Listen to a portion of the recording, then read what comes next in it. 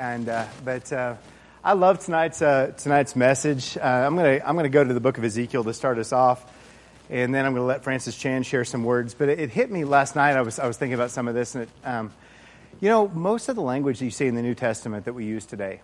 I'm thinking about things like baptism, church,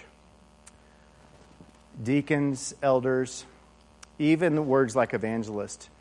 These were not new words in the first century. It's crazy to think about because we think of these words like, well, those are first century words. That's church words. But all of these words were already around. And so when you see words like deacons and elders and even baptism and things like that come up, they were already well aware of what these things were. They were a part of their culture, a part of their society. Even evangelism, even ideas like saving souls. That term is used in the Old Testament as well. It's amazing when you realize that. And I want to read just a little bit of what Jesus said regarding shepherds and their thoughts that you might think, well, that's creative, that's original. But Jesus is actually quoting the Old Testament, and that happens throughout. Things that he says that you think, well, this is just a creative thing. But he's actually citing or referencing an Old Testament passage, and it breathes a lot of new life and a lot of new meaning into what he's saying. A good example of that is we've talked about it before on the cross. If you look at the cross and you think, my God, why have you forsaken me? That's powerful. When you think of it in light of Psalm 22, that breathes a whole new depth to what's happening on the cross, all the way through to it is finished. That's the closing line of Psalm 22 as well. The Hallel, reading through the Hallel when he's in his agony at Gethsemane, breathes new depth into what's happening in the garden there. But specifically, I'm thinking about verses, and I didn't bring my clicker up here, so I'm just going to have you click for me today. What do you think if a man owns 100 sheep and one of them wanders away? This is one of my favorite a cappella songs, this idea of going after the lost sheep, and it's a beautiful passage. Right? But it's referencing something. And I want to talk about that here in just a minute, what that's referencing. Ezekiel 34 is where we're at. I have it in parenthesis. He will separate the people one from another. This is Matthew 25. As a shepherd separates the sheep from the goats, he will put the sheep on the right and the goats on the left. And these are passages, the first one you think about, man, I'm going to go after this person that's hurting, and that's beautiful, and that's what he's talking about. And then in Matthew 25, well, we're talking about Judgment Day, something that happens at the end of the time. Why does he use terms like sheep and goats? Is it just random? Is it to appeal to maybe a shepherding society? Let me just read to you Ezekiel 34. Now, this would be reading from their Bible. This is their Bible. This is what they would have known. It says this: Woe to the shepherds of Israel, who only care of themselves. Should not shepherds take care of the flock? You eat the curds, clothe yourselves with the wool, and slaughter the choice animals, but you don't take care of the flock. You've not strengthened the weak, or healed the sick, or bound up the injured. For this is what the sovereign Lord says: I myself will search for my sheep and look after them. As a shepherd looks after his scattered flock when he's with them, so will I look after my sheep. I will rescue them from all the places where they were scattered on a day of clouds and darkness. I will search for the lost and bring back the strays. How about this? The shepherd that is going to search for the lost sheep.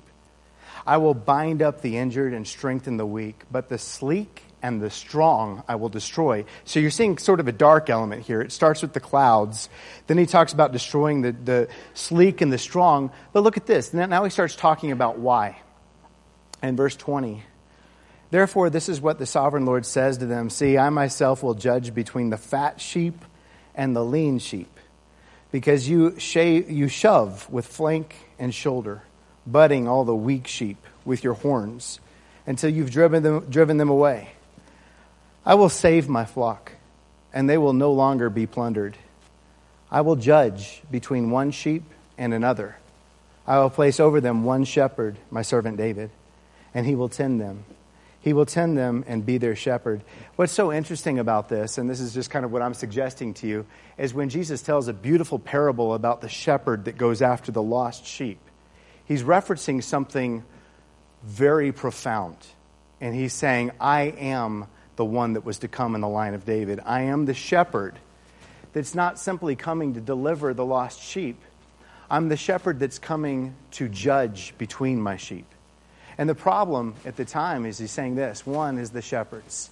You care only for yourselves and you're not going after my sheep. And the other problem is sheep with sheep. The rams keep butting the sheep and pushing them around and muddying their waters and doing things. And he says, I'm going to come and stop this.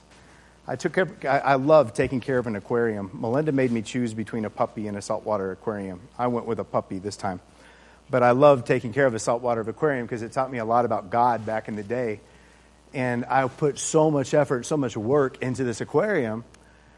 And one day, and you know how fish are, they develop a hierarchy. There's the angel fish, and you're only supposed to have one of those in your aquarium, and that's the boss. It's the alpha because it's the angel fish. And you have, just everybody knows the hierarchy. And then I bought a puffer fish. And there's all kinds of different puffer fish, but I bought this one puffer fish and put it in my aquarium. My puffer fish wasn't part of the hierarchy of the other fish. He was like throwing a dog inside your aquarium. He ate everything that swam by him. He wasn't trying to be alpha. He was just having fun. And he messed my aquarium up. It was dirty. It was nasty. Fish were dying everywhere. And this all happened within a period of hours, not weeks. And I had to immediately get a bag, try to get the solution right, get the temperature right, get this fish out of my aquarium into this bag and try to beg them to take it back at the aquarium store. And they did. Why? Because he was going to kill everything. He was going to slaughter everything in my aquarium. I have to say, I'm going to step in and I'm going to judge between fish and fish. I'm going to do this, right?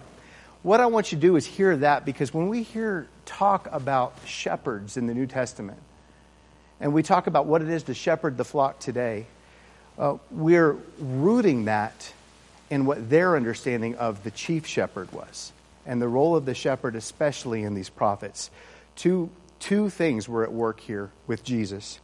One, I am going to come and rescue the hurting, the lost, the desperate, and I'm going after them. That's not just Jesus' nature. That was what the prophet said he was going to do. And the second thing is, I am going to judge between those that are hurting my flock and those that are my children, and I'm not going to let you hurt my children anymore. Those are the two aspects of what's happening there. So sort of an intro, but let's go to Francis Chan.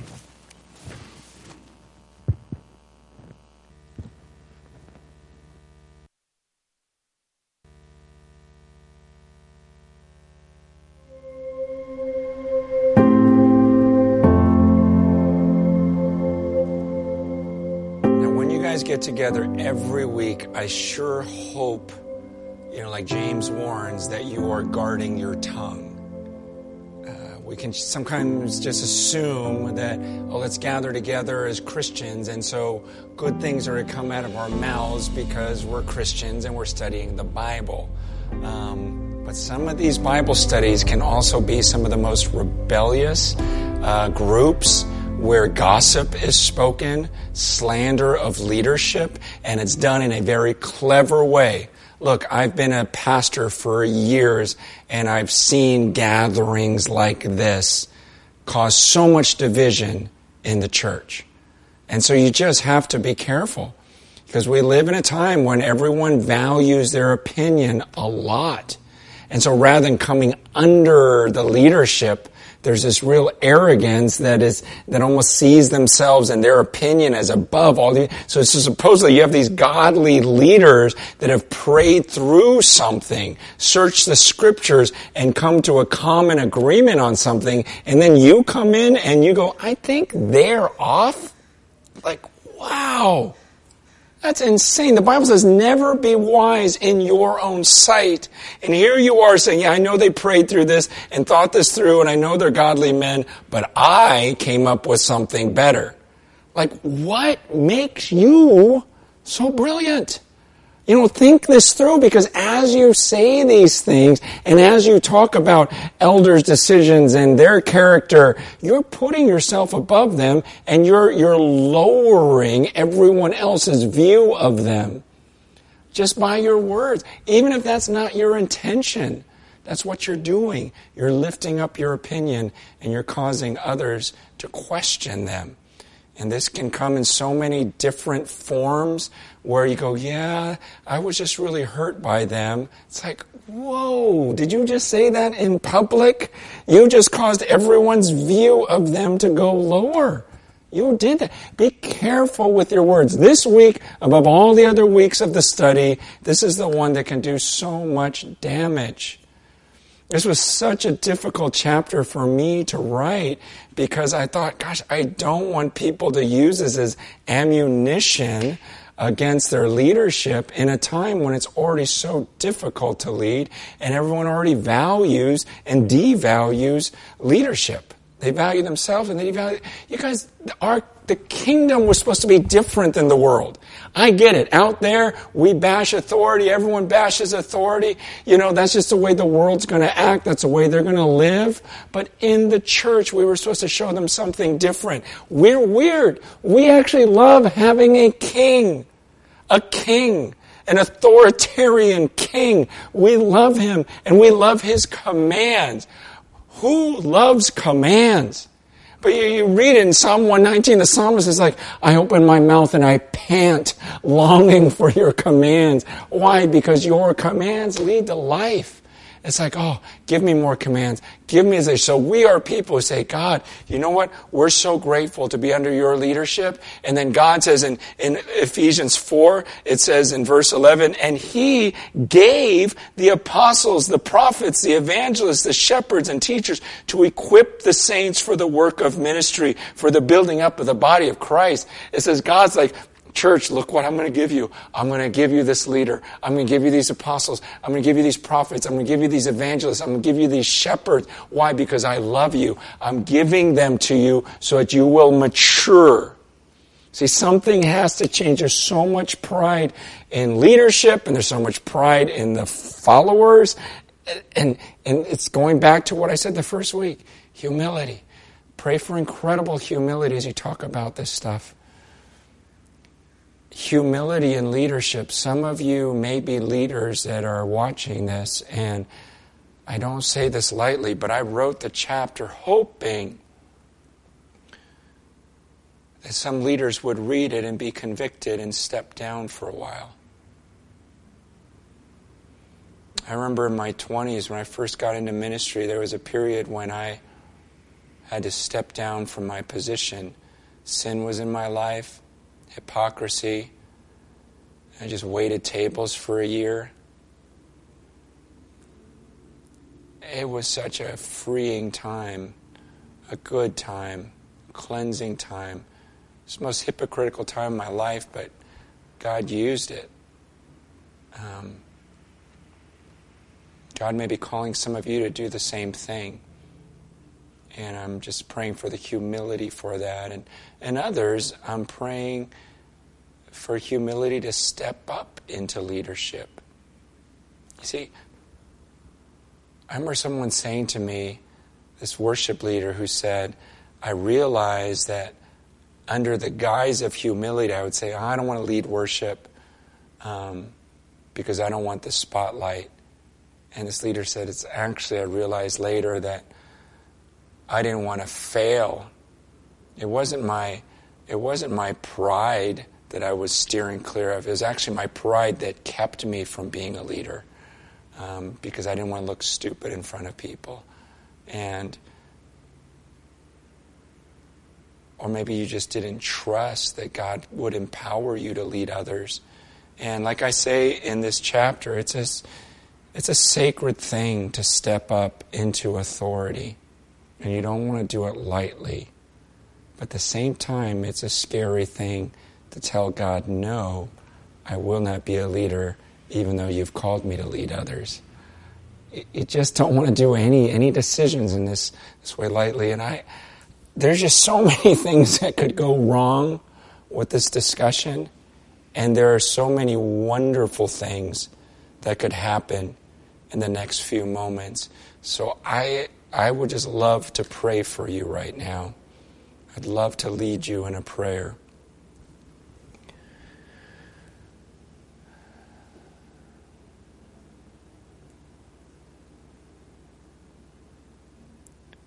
Father, I pray that your Holy Spirit would move. God, I pray your Holy Spirit would keep divisive words from being spoken. I pray for tremendous humility in everyone who's listening. I pray for courage for some leaders to step down and even confess what their lives are about, and the lies, the things that are hidden. God, I pray for tremendous courage for others to step up into leadership, trusting that you're going to give them the ability. For all of us, Lord, I pray for humility. Please protect your church. In Jesus' name, amen.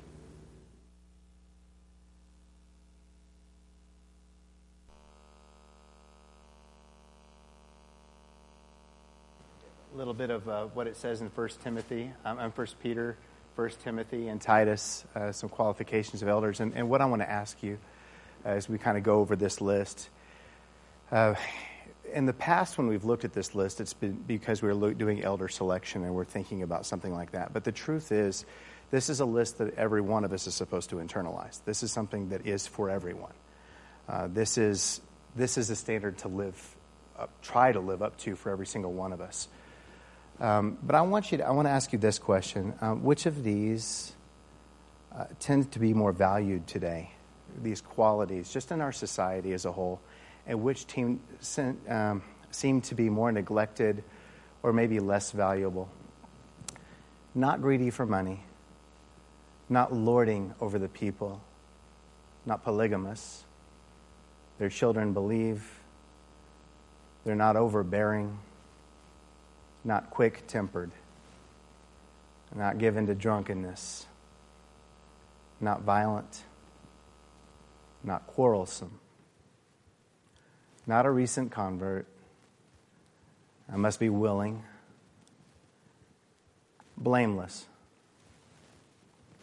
hospitable, a lover of good, self-controlled, respectable, hospitable, able to teach, upright, holy, disciplined, holding firmly to the message,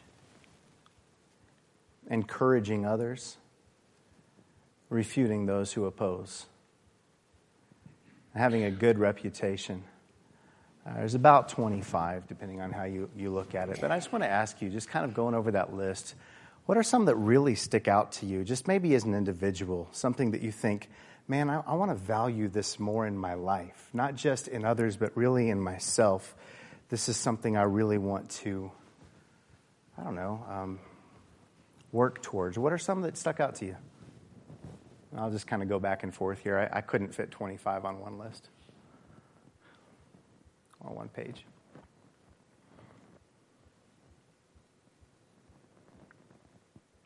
What are your thoughts?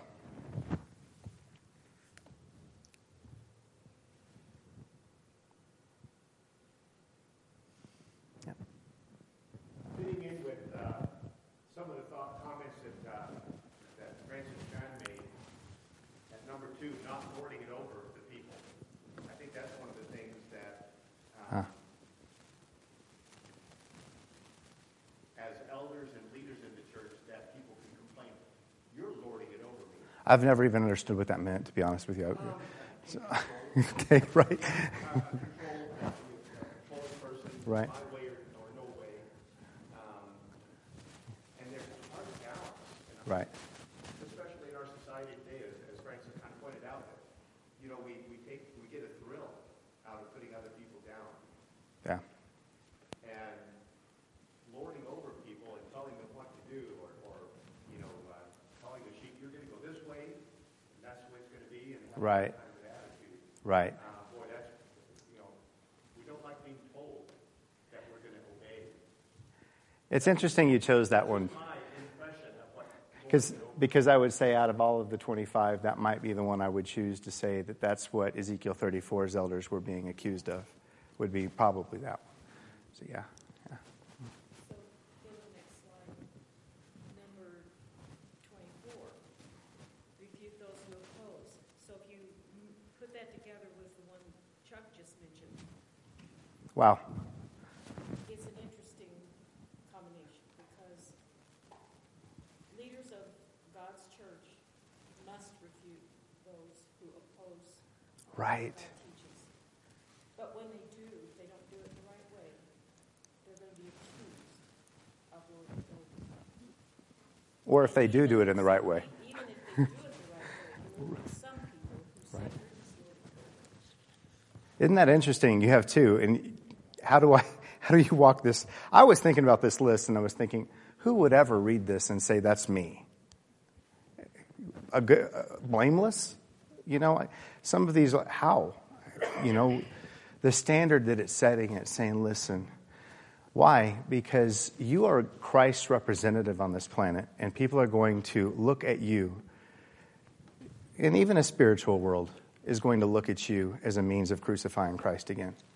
You are under attack. You are under scrutiny.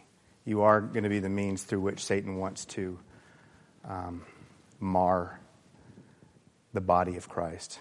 He does look to the leaders, and that's why it's so important. That's why he talks the way he does. What else? Any others?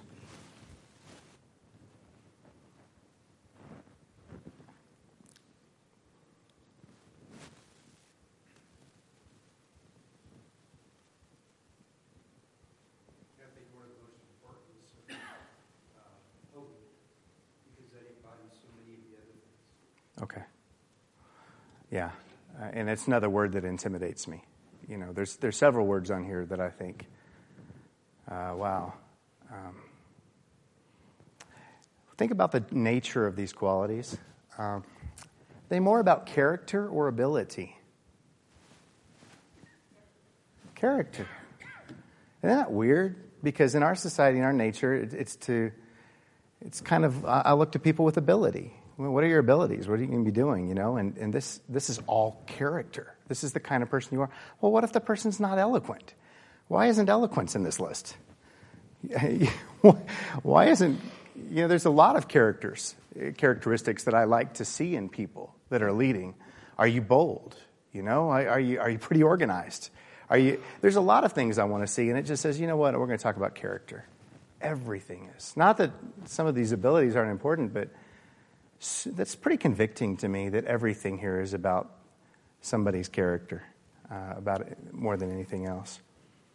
I'm going to take you to a couple of verses that really convicted me, that I want to spend time meditating on. I mean, these two verses are crazy to me. This is what it says in Hebrews 13. Obey your leaders and submit to their authority. They keep watch over you as men who must give an account. Obey them so that their work will be a joy and not a burden, for that would be of no advantage to you. And there's two aspects to this verse that I just got so excited about. The first one was this. They have to give an account. They have to stand and give an account for their work and what they've done. It reminds me of the verse in James, you know, in James 3, when it says, man, not many of you should assume to be teachers, knowing that we're going to receive a stricter judgment. Know that if you're going to stand up and represent and shepherd the flock of God, you're going to give an account for what you've done and for your work. And so, but the message isn't to elders. How about that? The message is to the flock here in Hebrews. And it says this is the position these men have put themselves in. This is the position these leaders have put themselves into. And so this is a question that I've got for the church today. Man, there's so many people I want to ask this to. Just in my life and people that I even talked to on the phone today. How can we do this? How can we make the work of our leaders a joy and not a burden? How is that, practically, how do you carry that out so that it's always a joy and not so much seen as a burden to shepherd the flock? How do you do that? As shepherds, yeah, Nicole? I believe in a discipling ministry. Right. I believe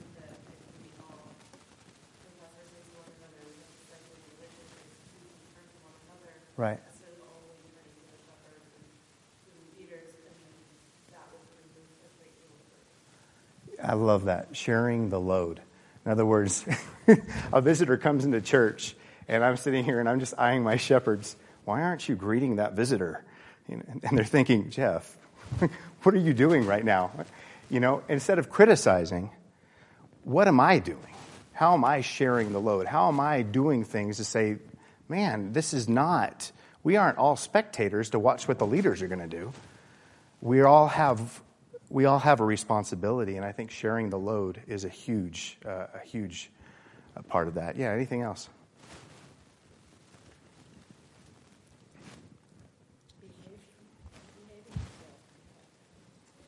Don't be a thorn in their side. Yeah, that's. I love it that you said that, because how about this for timing? I was praying about this already, and this is the text message that woke me out of bed today. This is honestly the text message. I got it at 2:23 a.m. this morning. Honestly, this is just another day. Okay. But 2:23 in this morning. This is somebody who has, and I'm just going to say this. This is somebody who over the last several years has incessantly blown up my cell phone complaining. Okay? Angry with people, angry with somebody, angry with me. Why I haven't blocked this number, I have no idea. Okay? That's the honest truth. I have no clue. And if you knew what the text messages said, you would say, why didn't you block the number, okay? The list goes for about, I don't know. I mean, we've been texting each other. It's 10 miles long, this text thread. And then I get this at 2:23 this morning. I just read James 5:9, and I'm so sorry for my behavior. I want to read James 5:9 to you. Don't grumble against one another, brothers, or you will be judged. The judge is standing at the door. Is that not what we just read? I mean, it's the same thing. That woke me up this morning, and this was already my class for tonight. And I'm thinking, this person that I did not block, and I have no idea why I didn't, and why I've continued in dialogue, I have no clue. Nothing but negativity for years. And all of a sudden, I just read James 5:9, and I am so, so sorry. The Word of God convicted me. And I think about that with what Vanna just said. Man, let the Word of God convict you, that you remember who you are as one of God's sheep. And so that's huge. Any others on Hebrews before I move on?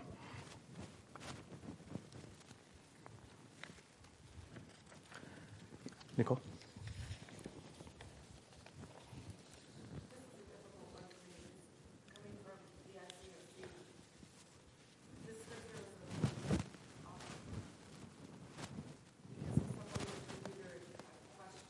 Right.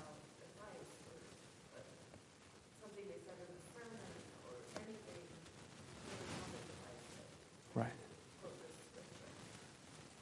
Right. And I always go back to Acts 17 with Bereans.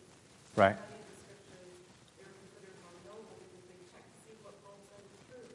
Right. And so when you see sin in someone's life, no matter if they're a leader or not, you love them enough to share them. Yes. So where's the balance between obeying your leaders and accepting sin in their life? Yeah, absolutely. Because what if the shepherds in Ezekiel 34 had this verse at their disposal? They could have said the same thing. Hey, yes, I'm eating your food. Yes, I'm pushing you around. Don't challenge me. Absolutely, it could be abused.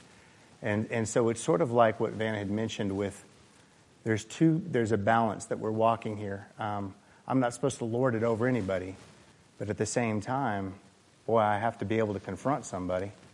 And the same thing is true in a chapter like this.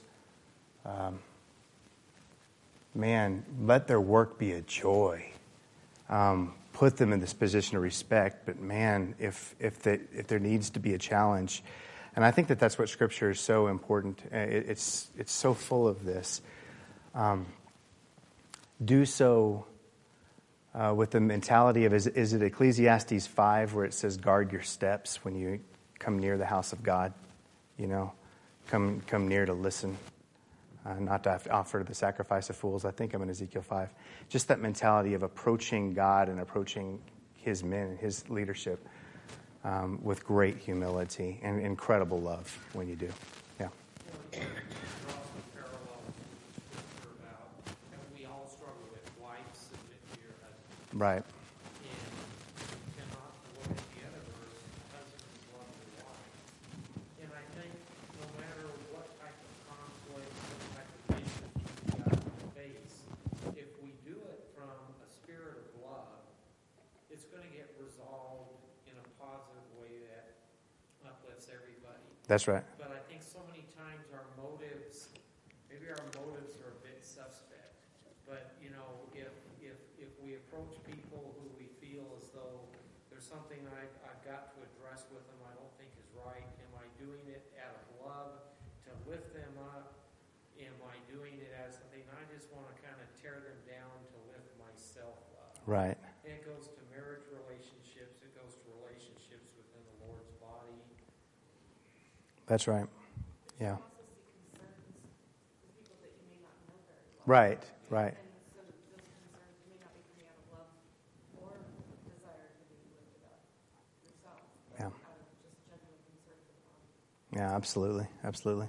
This is another verse that is just along the same lines. It says this, 1 Thessalonians 5:12. I ask you, brothers, to respect those who work hard among you, who are over you in the Lord and who admonish you. Hold them in the highest regard in love because of their work. This means a whole lot to me, just because I have seen so many people in the church, especially elders that I've known and leaders that I've known, where there is a very secret war. There's a very private war. There are things that happen and that loads that people carry that are extremely private. And that's true for everybody. But I would say this, it's especially true for leaders in the church. It's especially true. That's happened with me. There have been times that I've had to come up here and preach on a Sunday morning, and my life got devastated the night before. Okay? And I've had burdens that were very private, very secret, things that I couldn't talk to people about. Happens a lot, actually. And I know it happens with shepherds. And sometimes there's that burden, and when you approach somebody and you don't understand this is what they might be dealing with as a leader in God's church, it's helped me a whole lot gain respect for, and when I say elders, I'm using it in the broad term. I'm using my leaders in the church, people that influence my life, because now I've come to greater understanding of loads that they've carried, burdens that they've carried. I'm sorry, I'm stumbling over my words. Things that they have gone through, and knowing kind of what a burden it is to work in the church. And I know there's sometimes, man, that's not that way at all. Sometimes there's absolute wickedness. Sometimes there are wolves. I know that. Believe me, I get that. But he's wanting us to understand something here that is largely lost in our society because, and I think this is true, I'm thankful for the country I live in, deeply thankful, and I don't get very political, you know that. But we are very used to a very democratic way of looking at things. And this is my opinion. You heard what Francis Chan said? We have come to a place where we value our opinions. That's everything. This is my opinion. What else do I have? But to place somebody in the role of a shepherd in your life, or for the church to place somebody a shepherd in the role in your life, that's sacred. And to have that and to have somebody that you're willing to yield to, and most of you have those people in your lives, and I pray it's our shepherds. But God has sent those people in my life, and I remember thinking about it a few years ago. I was at Pepperdine, and I love the lectures at Pepperdine. I do. I think they're great. But I was thinking, man, we always get the funny speakers. We always get the young, hilarious speakers. You never see somebody call up Bob Bland and say, would you speak at Pepperdine this year? That doesn't happen. And there's so many times where I thought, I love these men. They're hilarious. They're smart. They know Greek. This is great. But finding somebody in your life that you consider wise, somebody that is just like, I put this person in a place of a father and a mother in my life, and I'm going to respect them, and I'm going to honor them, and I'm going to honor their opinion even above my own. And coming to a place where you can do that, that's just a challenge. I'm issuing that to myself as much to you. Something to think about, because if anybody's guilty of valuing their opinion way too highly, I know it's me. And so I needed to hear what he said there. Any comments about that? Yeah, Maria?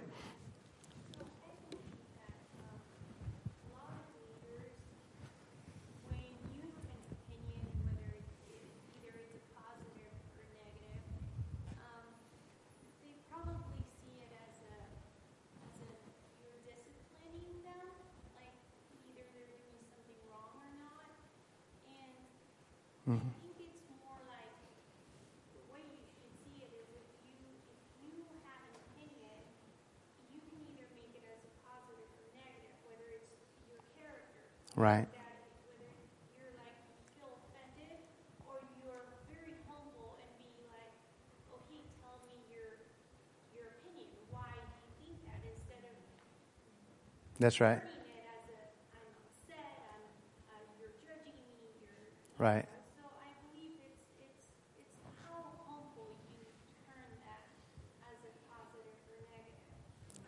Yeah. Be open for opinions because you're a leader. It's a huge role. That's right. And so I believe that if you're taking that huge role, you have to be open for both opinions, negative and positive. That's right. And be humble enough to be like, okay, brother, help me also. What can I do too? What is your view? Instead of being all negative and you being upset. Right.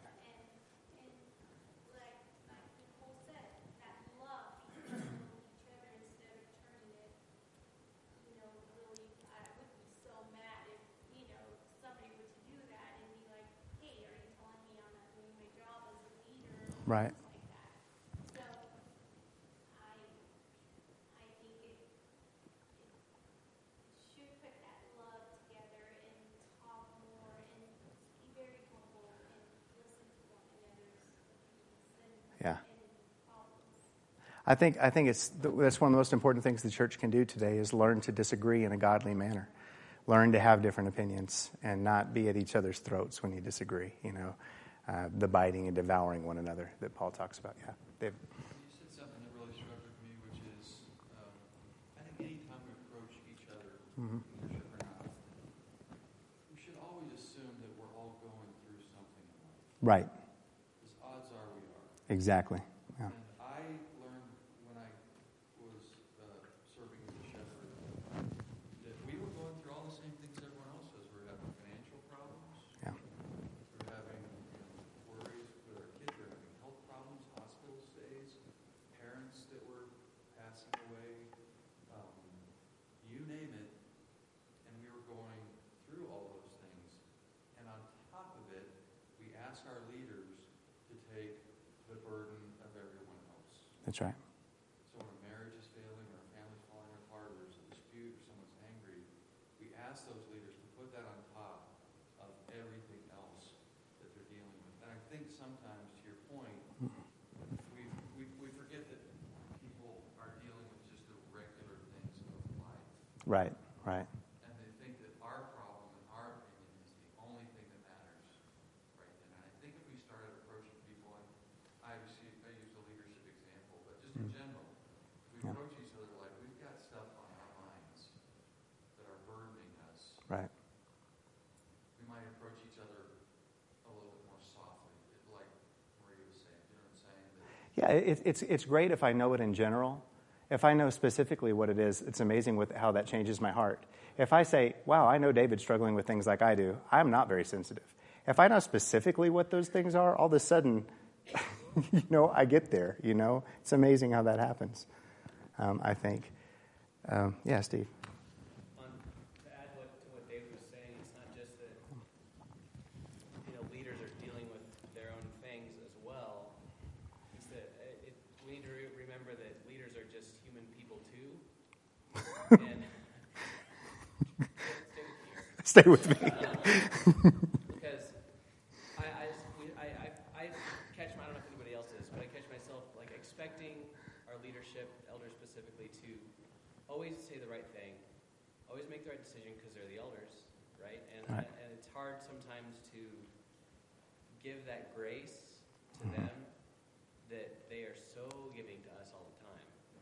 And it's amazing how many things come back to humility, like he was saying in the video. Yeah. Whether it's followers needing to show more humility, and I have major